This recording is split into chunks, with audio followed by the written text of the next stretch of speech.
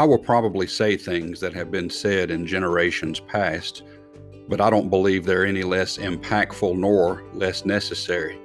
In fact, I believe that we live in a time when the words that are said today are very necessary.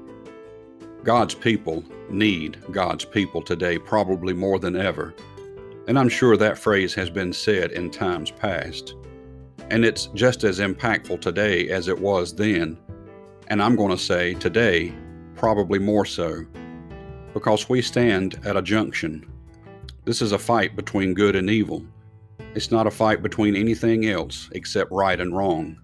And so us Christians need to stand firm with each other.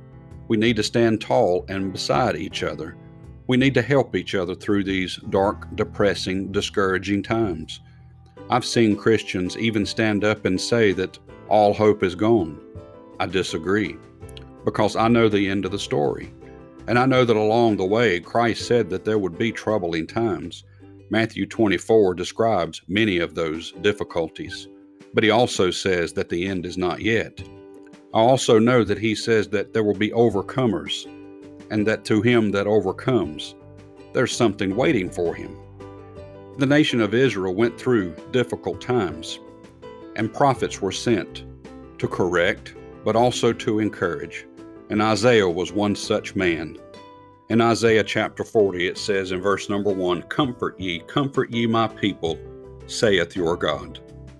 There comes a time when we have to set aside everything else and just comfort one another. Give encouragement, give help, give hope.